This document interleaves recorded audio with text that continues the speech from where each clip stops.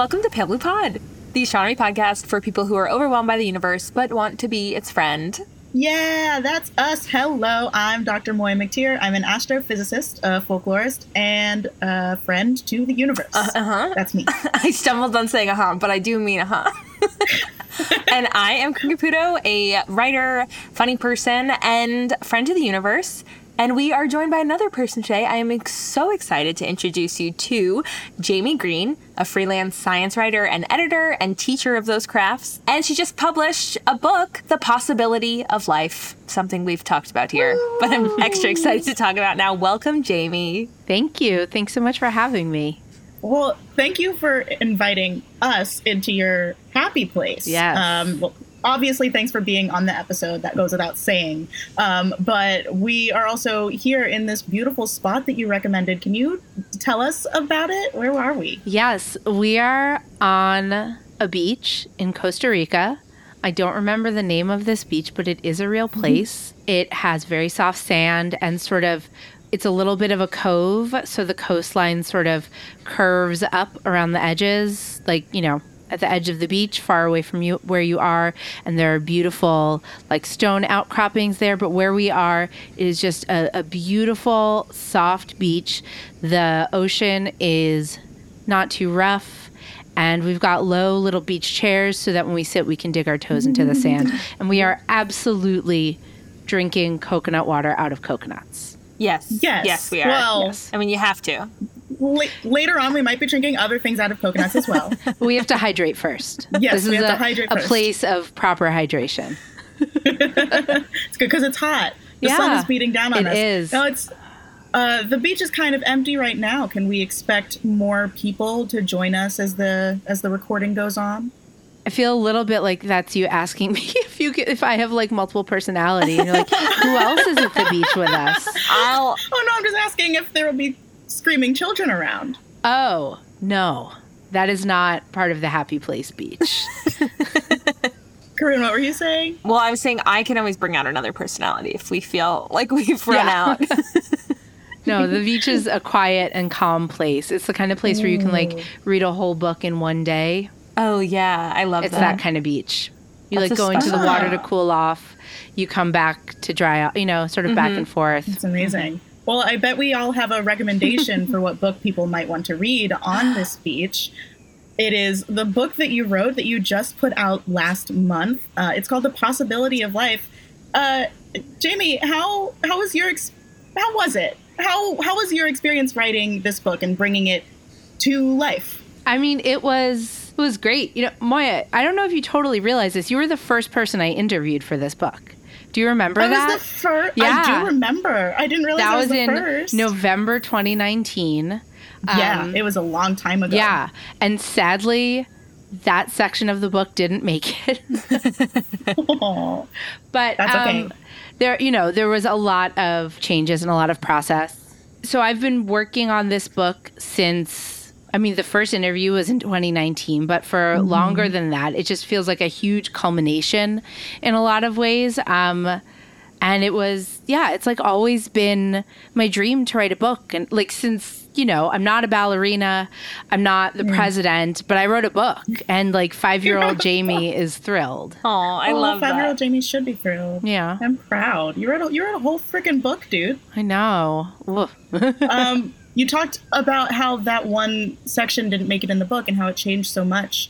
Can you tell us a bit more about how the book changed from proposal to publication? Yeah. The main, the big picture structure didn't change at all. I always, the idea for the book came to me with this structure where there are 6 chapters and each one is really long and covers one big category of questions we can ask and need to ask in order to imagine what life is like beyond Earth. So it starts with the origins because we need to, if we're going to look for life on other worlds, we have to think about how life arises in general.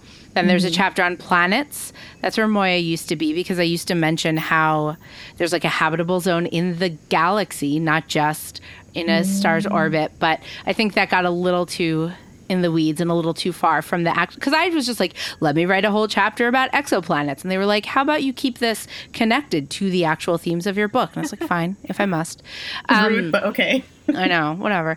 And then, there's a chapter on evolutionary biology and what makes a person and technology and making contact. So I always knew that those were the categories, that those were the big chapters. I didn't realize until like the whole second draft of the book that was very influenced by the Drake equation.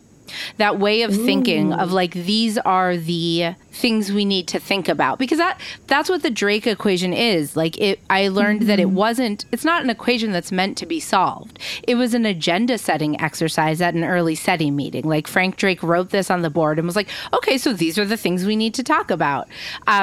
And I, at some point, had internalized that, and that became like the structure of my book. I love that. It wormed its way into your brain so effectively that you didn't even realize it was the inspiration. Yeah. I was just like, oh, what? It's like if I am not a musician, but for a little while when I was growing up, we had a piano, and I would sort of noodle on it and try to write songs. And anytime I thought I wrote a song, I would realize that it was an existing melody that of course, had thought 100%. I had. I'd film myself doing the same stuff and then watch it back and be like, what was that? Yes, exactly. So, but then like what would go in each chapter was wide open. And the book includes science and a lot of sci-fi. And so I had to figure out what books and movies and stories I wanted to use. I had to find ones to use. It's like, okay, I got to find some fiction set on a planet that's like tidally locked. It's like, okay, I got to go see what those are. And so there was a lot of shuffling there. I knew I wanted to write about language, but I didn't know where that would go. That ended up going in the chapter about making contact, because it's about communication. But so sort of, things like that, what are all the different ways to ask and explore these questions? That's what I was developing over the course of writing. Yeah, we brought up the Drake equation. We did an episode on SETI and talked about the Drake equation here. So I think our listeners should or might know what it is. But in case they don't, I can summarize, and you correct me if I'm wrong, but it's this equation with many parts that includes all the things we would need for life to exist. Sort of. So, and this is actually part of what's tricky about the Drake equation, because it's written out as an equation, so you want to be able to solve for something, but it's a little unclear, like, whether you're actually meant to. So it's a way of estimating the number of civilizations that are in the galaxy at the moment from whom we could receive a signal. So it's not how many there have ever been. It's not how many, it's about, like, is SETI a practical endeavor? Is anyone out there? And so then you have not all of the variables, but a series of variables that Frank Drake chose as most important for knowing that. And some of those variables are things that even in 1960 we knew, like the rate of star formation. Some of them they didn't know then, but we have a decent idea of now, like how many planets each star has on average. We now know it's some. Right? That like planets are common. They're not super rare. Some, that's mathematically specific. It's rigorous, yeah. Yeah, thank you. I just need to start saying like, well, to a first approximation, and then it sounds serious. And then there are variables that we will probably never know, like what fraction of habitable planets develop life. Like, we can't do a survey to figure that out. And so it's not an equation that's meant to be solved. Yeah. It's Frank Drake's way of saying, look, if we want to talk about whether SETI is a worthwhile project, let's do some estimates and see, like, what the constraints are. Like, how common does life have to be in order for there to be, 50 transmitting civilizations right now? It's a thought experiment, basically. I feel like you touch on this. I mean, I know you touch on this even in the introduction of the book, but I was telling this to Moya that it feels like a kind of a similar thesis to Pale Blue Pod of the universe can be overwhelming and scary, and then when you're given information about it, it becomes way less so. And yeah, I wanted to hear more about that, especially because that's what we think our listeners are dealing with too, and I know I've felt. Yeah, I mean, I think part of what you might be gesturing at is that I opened the book talking about the fact that when I was a little kid, I was scared of the night sky. Yeah. It was like an extension of being scared of the dark, but I was very spooked by the dark, the vastness, the big openness of it. And I think what changed was two things. It was learning about astronomy and understanding some of what was out there. Like now, knowing that any star I look at, odds are it has at least one planet. That's awesome. And that makes it feel less scary because it's familiar. It's like, I know what a planet is. I know what it's like to be on a planet. That, I can sort of project that out. But then it was also getting into sci-fi. And getting into sci-fi that was sort of hopeful and loving, and where space was not a dangerous place. It was basically like Star Trek: The Next Generation and A Wrinkle in Time. That makes space just nicer. Yeah. And I'm sure part of it was also outgrowing this baby fear, but it definitely, like, space became a place where things I love happen. Oh, I love that. That's great. And knowing more about something makes it less scary. I think that's a kind of blanket statement that is safe to make. So I'm glad you got to learn more about astronomy through school and through people around you teaching it, but also implicitly through science fiction. And I would love to have a conversation with you about this, because I don't think there are many people I can talk to about this. But do you feel like there's any sort of responsibility in science fiction to implicitly teach people or to be more responsible about what they show? I don't. Okay. I think the relationship between science and science fiction is that sci-fi takes what's known in science and extrapolates, takes it a few steps farther, a lot of steps farther. But that's the difference between sci-fi and fantasy, right? That, like, fantasy is just like, whoop, off to the races with its own logic set, but sci-fi is using real rules and logic from known science and taking it there.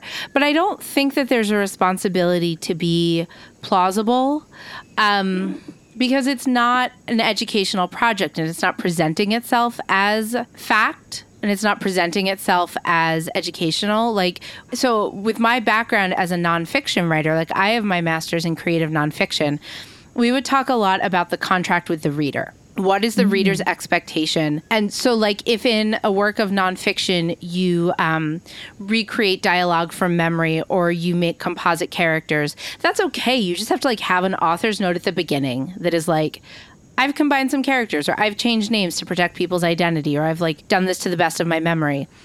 In sci-fi, we know it's fiction, so we're not expecting it to be. Everyone is on the same page about what the rules are, that it's fiction inspired by science. I mean, I do remember times where, especially as a kid, I was not clear on the contract. Weirdly, the example I remember most vividly, it's not sci-fi, but I read The Celestine Prophecy when I was a kid and didn't realize it was fiction. So The Celestine Prophecy is this book about, like, spiritual enlightenment. Oh. It's this, my mom was in a sort of new agey phase. I think this was like a big book in the early 90s where it, like, tells the story about how through this, like, spiritual awareness, these people sort of like transcend and attain some sort of enlightenment. And it's set in the real world. And I read it and didn't realize that it was fiction. And so I thought that you could, like, connect with whatever and eventually, like, leave your mortal form. I, like, literally thought it was nonfiction. That's a real War of the Worlds situation. Yeah. Then. Yeah. I mean, there were many books I read as a kid where I wanted it to be nonfiction. Yes. I was like, I'll do anything to live in this world. Like what? Well, this is insane, but, like, The Borrowers, I was like, I want to be teeny tiny. I want to know what it's like to be teeny tiny and, like, living in a matchbox as a bed. And, like, just to try it, not forever. Yeah. No, I get that. I mean, and that's also very much like a kid thing of just your imagination is so huge and so hungry that it's just like, I'll build a whole fantasy out of this. Thank you. Yeah, exactly. I think that, like, fiction, the question of fiction's moral responsibility in general is so fraught because, like, we get into a lot of tricky territory in fiction in general, talking about, like, does depicting something or showing a character believing something constitute endorsing it? People get into really tricky territory where it's, So, yeah, I think that there are different like some science fiction wants to be plausible and rooted in real science, and some is set 50,000 years in the future, you know? So it's just, it's a really big genre with lots of different goals and intentions, I think. Yeah, I love that you said intentions. That's how I start all of my world building exercises. And sometimes it is not your intention to build a hard science-based sci-fi world, and that's totally fine. Sometimes it's more speculative than others. So yeah, I agree with you. I don't think there's a responsibility there on the part of fiction writers. But do you feel like you would have gotten that same familiarity with space, with something like Futurama that is like obviously absurd, than you did with Star Trek, which at least has, like, it feels like it could be real based on what we know about science today? I wonder if that's a tone more than a content thing, though, because like some Star Trek is meant to be plausible, but there's space whales, there's all sorts of just like totally not rooted in anything. There's the backwards evolution episode where that one is clearly trying to use science, but is doing it in a way where it's like, you can't de-evolve me into a spider, even though we share a common ancestor. You can't de-evolve me into a direct ancestor. Like, that's just not how it works. So I think they actually sometimes got into more dangerous territory when they got closer to realistic stuff. But I think that, like, the difference there is that Star Trek is taking itself seriously, and it's not like making fun of anything. Like, you know, it's just saying, like, here's an imaginary version of the future. And its impulses and intentions are very sincere. Maybe that's what it is. It's about sincerity. Yeah. You know, like Star Trek is just like, look, if you can vanquish war and poverty on Earth, you get to go explore the cosmos. Mm-hmm. It's like really just socialist propaganda is the other thing about Star Trek. Which I don't hate. It's like, no. It's like, doesn't this world look nice? Would you like to know how? Yeah. Abolish money. But then there's like an episode where like Beverly's dead grandmother is in a candle and is like very horny. I haven't seen that one, but people have been telling me I need to watch it again. So I think that like the reason that Star Trek was what inspired me and like triggered this for me is partly just it's what I happened to be exposed to. It's what was airing on network TV when I was 8 years old. It's what my dad one day was like, hey girls, let's watch this, because he had watched the original series. But it is also what I connected with, I think because of its like ethos. It's sincere, it's gentle, it's loving, it's hopeful. You know, I was not into scary stuff. There's not a lot of scary stuff on Next Generation. It's very slowly paced. No one wants to fight. They only fight if they have to, you know, and like everyone just wants to do good. It's very idealistic. I like that.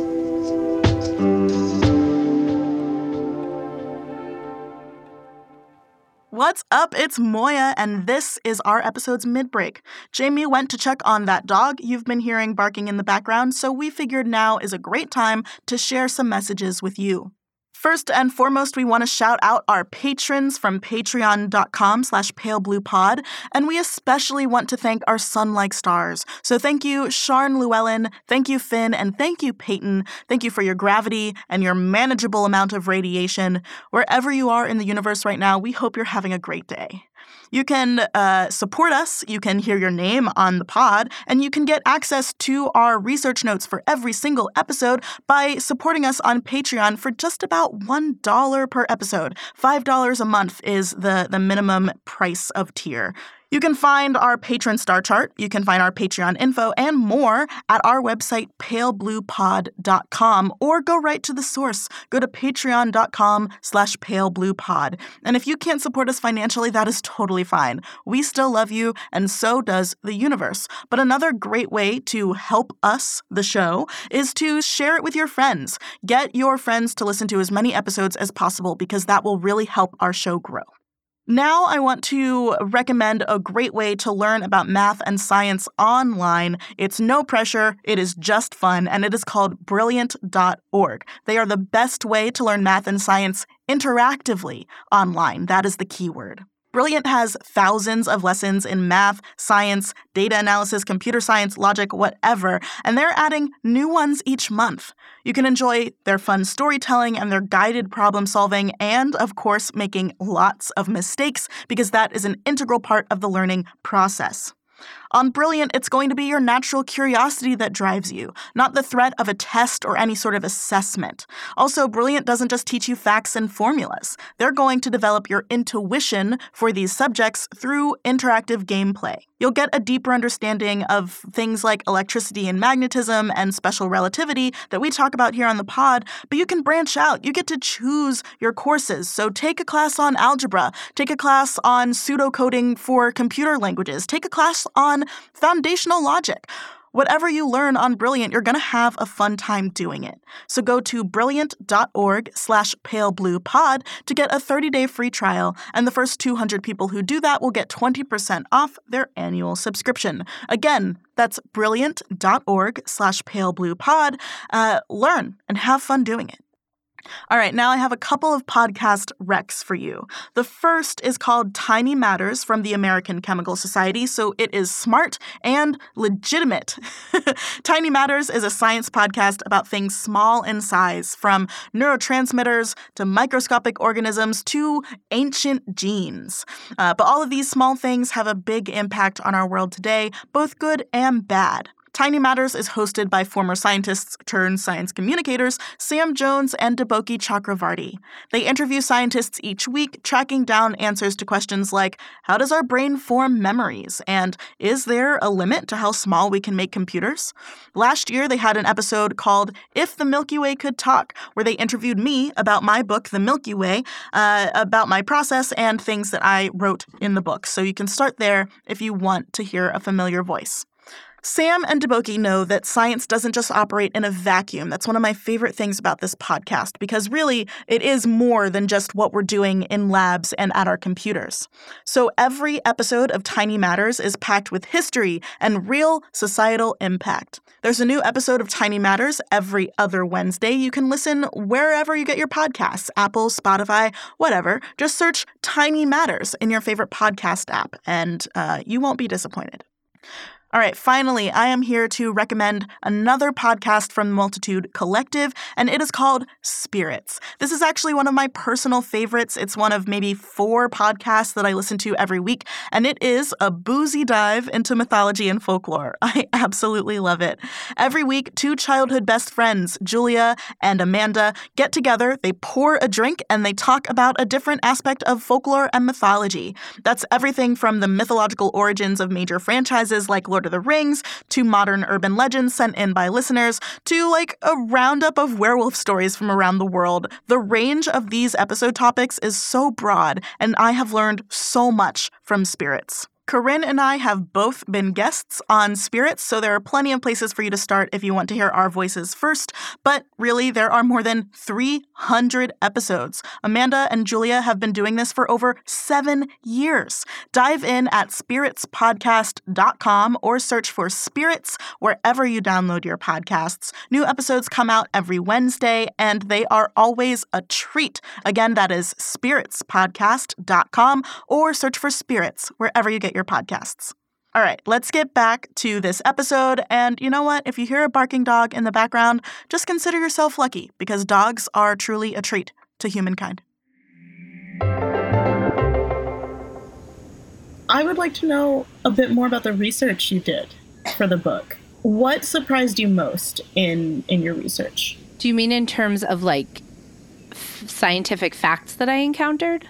I was being maybe sneakily vague. Mm-hmm. Sure, yeah, in science facts that you answered. And then, I don't know, maybe a surprising part of the writing when you were trying to synthesize all of the knowledge that you had found. I want to hear about process, too.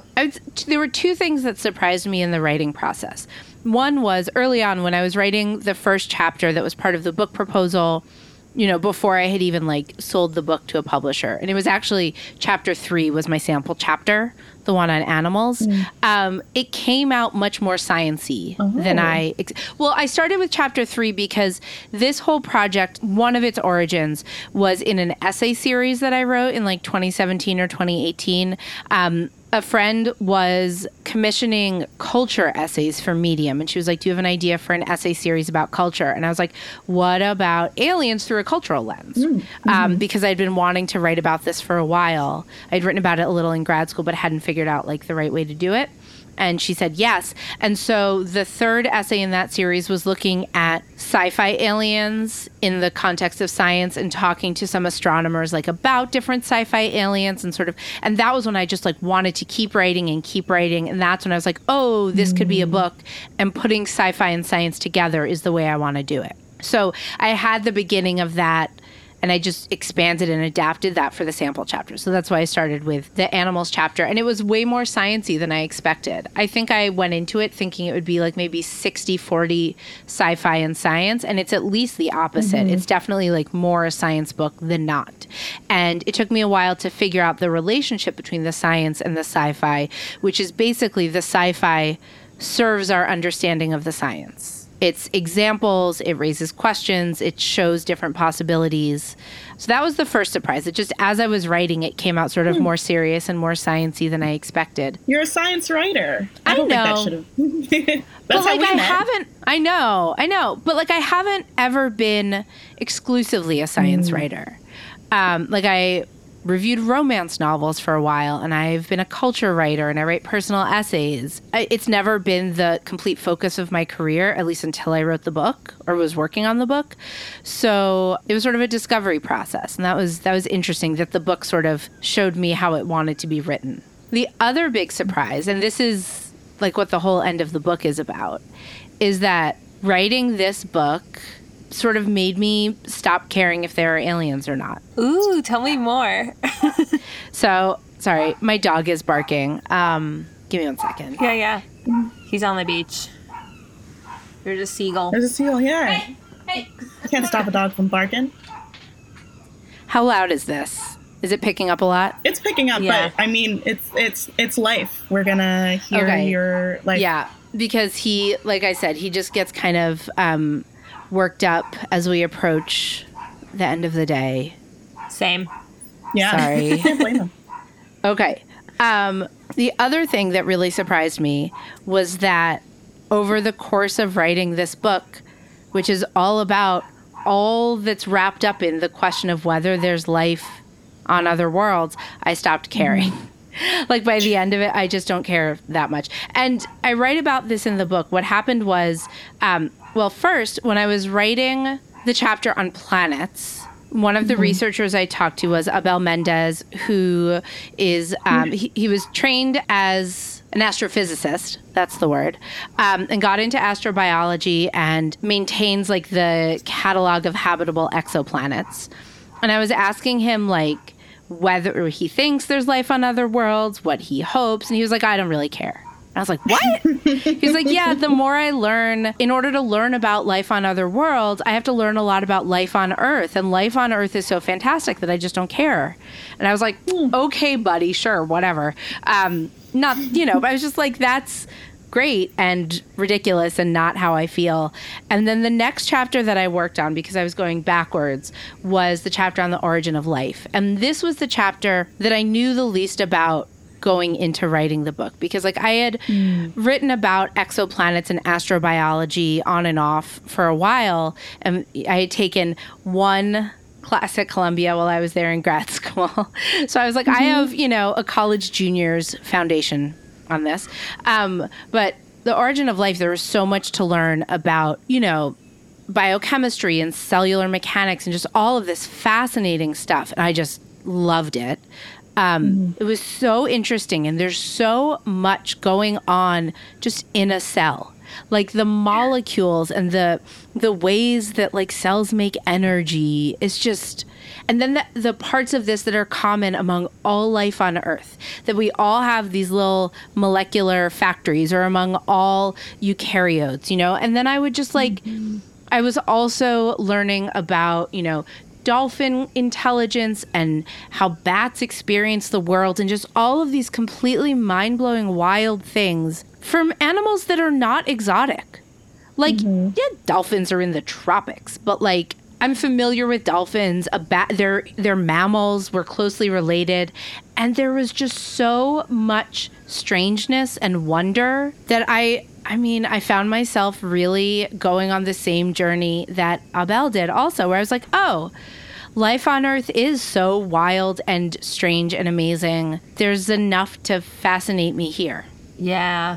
That is true. There's a lot to love here. But if we had an announcement tomorrow that people found aliens, like, you would care. You would care. Yeah, I'd be thrilled.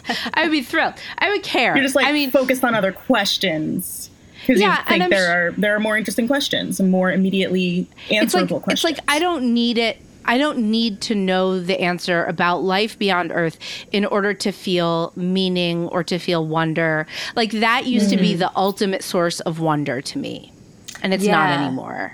I think that's what it is. Yeah, I know what you mean by that. I think especially as a kid, you're like, when you're presented with the idea of like there could be aliens or there could be something else out there, it's like, whoa, why is that not the only thing we're thinking of? Yeah. And it's just like, and I'm sure part of it is also that I worked on this book for years and years and probably got a lot of stuff out of my system. Yeah. I'm like, okay, I'm like ready to think about other things. But it's a topic that had always fascinated and obsessed me. And it's just not the core of things anymore. Yeah. Yeah, I mean, when you were talking about the research you did for the Origins chapter and how it's what you knew the least going into it, that's how I feel about the very small, like the small scales, the nano stuff that happens in our bodies, like that makes me feel the way that I imagine people might feel about space. It's just so unfamiliar to me, and I don't understand how it works. And so I really appreciated the Origins chapter, and it looked like you brought a lot of that stuff back in the Contact chapter too, when you're talking about language and mitochondria and stuff like that. Yeah, for sure. Yeah. It was evident as a writer.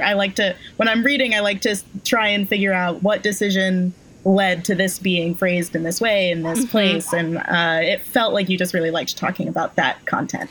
Yeah, that was like the most exciting discovery for me in the book. Okay. I think I had another question. Reading your book, when you were talking about the exoplanets and you went through the different methods for finding them, we did a whole episode on the different exoplanet detection methods. I'm wondering if you have a favorite.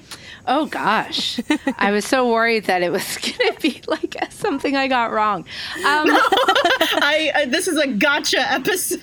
Can you imagine? Oh, my God. I would never. I know.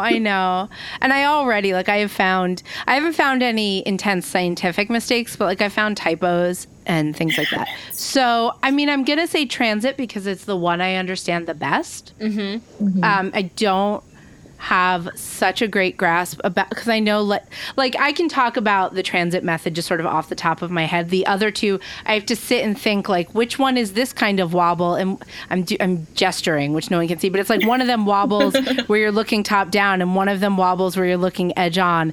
And I don't even know if I should say wobbles. I had an astronomer read that chapter just to check for, I had a fact checker, but I wanted to have a subject matter expert read and just be like, are there any red flags here? Am I embarrassing myself? And he took issue with me saying wobble because it's not really technically accurate. That's what everyone says. If you use something different, people wouldn't be able to connect it to the language that everyone else uses for the same concept. It's also very physically evocative. Yeah. I don't know if it's because when something wobbles, it's more like the axis is processing, where the bottom stays in place and the top wobbles, whereas the whole axis is moving, it's about where the center of gravity is, I think. This reader also, I have a line where I say, stars burn. And he was like, stars don't burn. They do fusion. And I had to think and I had to say, I recognize that. And I'm going to say that stars burn. And it is now my fault if anyone gets angry about it. So he was very, very rigorous and very precise. And I had to make those decisions where I was like, am I writing this? This is not an NSF report. This is a piece of literature, and I have to take responsibility for the kind of very, very small stretches of poetic license. But that was two of them. You have to in science writing. Yeah. But then I think, I mean, a place where I think we actually get into trouble with that in SETI, talking about listening for radio signals. Because we think of listening and we think of radio as sound waves. Yeah. Mm-hmm. And being really precise about the fact that radio is just a chunk of the electromagnetic spectrum. Because, like, obviously sound waves wouldn't go through the vacuum. But well, it's obvious to us. Right. But then but you get things like the opening scene, or one of the opening moments of Contact, where Jodie Foster, and I can see Moya cringing, but where Jodie Foster is listening on headphones to what is a sonicalization of what the telescopes are receiving, but it's very, in the public consciousness, very messy. Yeah, I was thinking about that exact scene when you started talking about this. But I mean, I think that creates opportunities for good science communication and education. So I'm here for it. Yeah. Contact gets a lot of other stuff right. Yeah, we should watch Contact. Someone did write in and asked us to watch it, so maybe we put it on the list. Oh my, it's so good. And it's like so interesting and so valuable. And it is like, I believe that it is Carl Sagan saying, here's how it could go. Mm-hmm. That he really is saying, like, I think these are the political forces, these are the social forces, this is the pushback. And that's a really valuable artifact, like, culturally. Mm-hmm. And yeah, there are so many scientists, especially women, who were inspired into the field because of that movie or the book, but more the movie. So yeah, I mean, but she is sitting there with headphones on, and it's not inaccurate. No one's saying that she's listening to the signal, but it's very confusing to watch. Yeah, for people who aren't in the know. We were talking about these moments of your creative license where you had to reckon with the difference between being clear and being precise scientifically. Are there moments in this book, lines that you have written that you are absolutely in love with, that you wish more people were paying attention to? Because I know I have those for my book. I mean, so you're just like my own word choice? Yeah. If you just want to tell us what they are and why you love them so much. Well, let me see. I mean, one that like weirdly has stuck in my own head is when I'm talking about language, trying to figure out what makes language different from communication in general, and whether that would be common among communication systems from other intelligent aliens. I talk about like the idea of discrete infinity, that with a finite amount of words, we are able to create infinite ideas. And I call our combinations of words and phrases that we're just like slapping together and, you know, continuing to build out and build out. I call them Frankenstein McMansions. Yes. I like that one. That's a good one. That's the only one that like comes to mind. I mean, I am happy with the writing. I've felt that I was able to, like, as with Frankenstein McMansions, like be free, be silly and playful with my language, as well as like very sentimental and emotional. But that's just the one bit of language where I'm just like, where'd that come from? What the heck? Yeah. You know, but that's so much fun about writing, being able to surprise yourself. And then I had to go, I got worried because it like came as such a phrase. It just like, you know, plopped into my head, where I had to search all of my notes and research and make sure that I hadn't stolen that phrase from someone else. But I didn't. Oh, yeah. I've had those moments in writing, too, where I'm like, did I come up with this? Is that possible? Right. How many interviews did you do for this book? Like, what was your research process like? I did a lot of interviews. I was thinking I could open my Scrivener file and see, but that will absolutely crash the Zoom. So I'm not going to do that. Oh, wow. So that's at least some... It's a lot, it's a lot. Like, I used Scrivener, which is like a sort of writing and research organization and word processing software all in one. That file is so crammed that I will often get like the spinning beach ball for a couple minutes when I'm working in it. The beach ball of death. It has never crashed because Scrivener is wonderful. But I haven't counted, but I must have done probably over 50 interviews. So the first one was you, Moya, in November of 2019. The last ones were in I don't remember if they were in 2021 or 22, but it was while I was fact checking. My amazing fact checker was like, I happen to know a lot about dolphin research, and I think you're missing a perspective. And she was like, I hear a couple of people. I was like, oh my God, thank you. That's so cool. Yeah. She was amazing. It was so lucky. Was she from the publisher? Because one of the issues I had is that I did not have a fact checker. I had to go find individual people to read each chapter because they also told me I could not send the book in entirety to anyone. Oh gosh. That's bullshit. That's not... They shouldn't have told you that.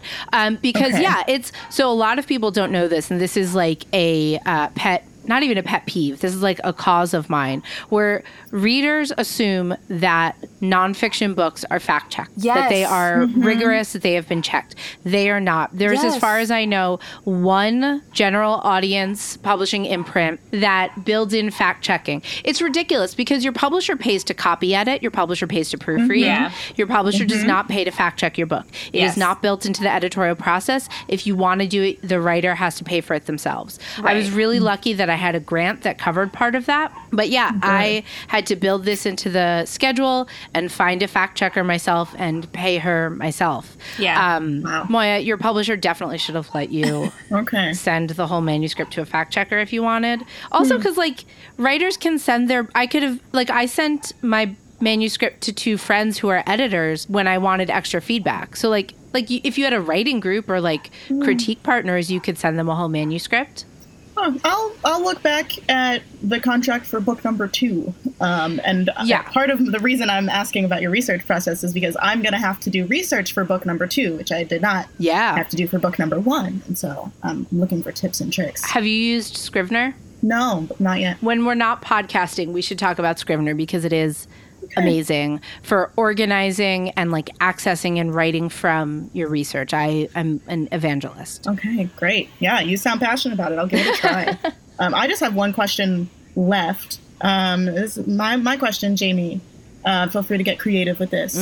Is as a consumer of science fiction, if you could take any fiction story and set it in any fictional world. What Frankenstein McMansion would you make? Yeah, okay, great. It's not exactly one fictional story, but what I desperately want in the world is a romance series that is essentially set on the Next Generation Enterprise. So for anyone who's not a big romance reader, romance novels often come in series of 3, 5, 6, 7, whatever novels where it's all the characters know each other. It's sort of like a little universe. This could be contemporary, historical, paranormal, whatever, where you'll have the main characters in the first book and then the sister of the hero from the first book is looking for love in the second book. It can be a friend group, a family. In Bridgerton, it's all the siblings. Yes. That sort of thing. Right. There is way less sci-fi romance than I want there to be. There is some, but I think, and we see this in Next Generation, there are romances. We have Troy and Riker, and then by the end, the Captain and Beverly, and Geordi has his weird fling with the hologram lady, the holodeck lady. So it is really ripe for that. And I think the sort of monster of the week adventure structure of Next Generation, if you combine that with the romance, sometimes the romances can be between crew members. Sometimes it's a crew member and an alien, a crew member and an adversary. I just think the episodic nature of a Star Trek show and the sort of forced proximity of living on a ship that's going around doing its stuff. If I could write fiction, if my brain could do it, I would not be talking about this. I would be writing it. I just think it would be so much fun. Imagine if Next Generation was also romance. Yeah, I do think that would be really fun. I want this so badly. There's a new reality show. There's a new reality show called Stars on Mars. Yes. And Moya, I was thinking we should watch this, and if we wanted to do bonus episodes on the Patreon, maybe we recap the show. Absolutely. I'm so down. But it is kind of as close to that as we have right now, where it's I imagine there's going to be some kind of interpersonal romance or drama even set in this habitat. but I It's like agree Big with Brother you. while training to go to Mars. Exactly. Yes. Yeah. Starring one of Wow. the Vanderpump Rules guys. And then like Tinashe, I know, think. and then Tinashe, who I'm like, I hope she wins. I know. This is perfect for us, Corinne. Yeah, I know, We need to I watch know. this show. Anyway, I completely agree, and I would watch that show. And if the writers ever go off, get their Right. deal, then let's get it. Or like it could be books, it could be a TV show. Yes. I don't know. Like it could be both. Next Generation meets Bridgerton, basically. I think I love the that. world does need that. You've found Yeah. the gap. Yeah, amazing that you had that right away. I've you've clearly been thinking about this for a while. I've been thinking about this for years. I talk about it pretty often.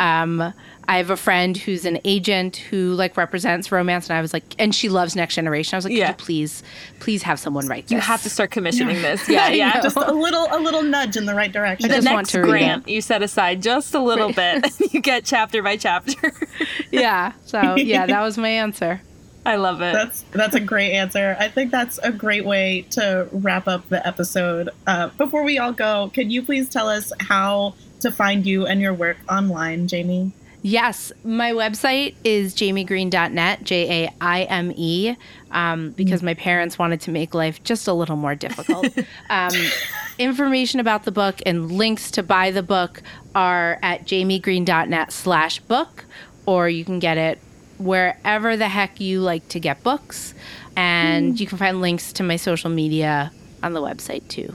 You can also find them in this episode's description. We will absolutely include a link to the book, to like an indie bookstore site.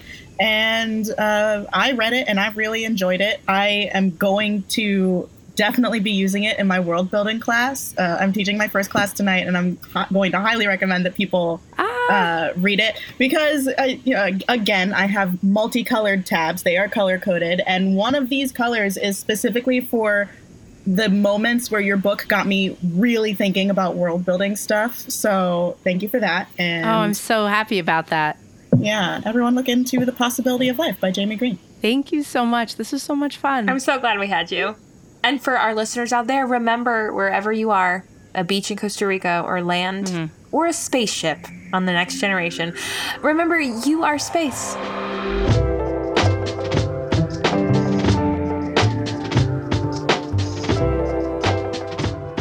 Pale Blue Pod was created by Moya McTeer and Corinne Caputo with help from the Multitude Productions team.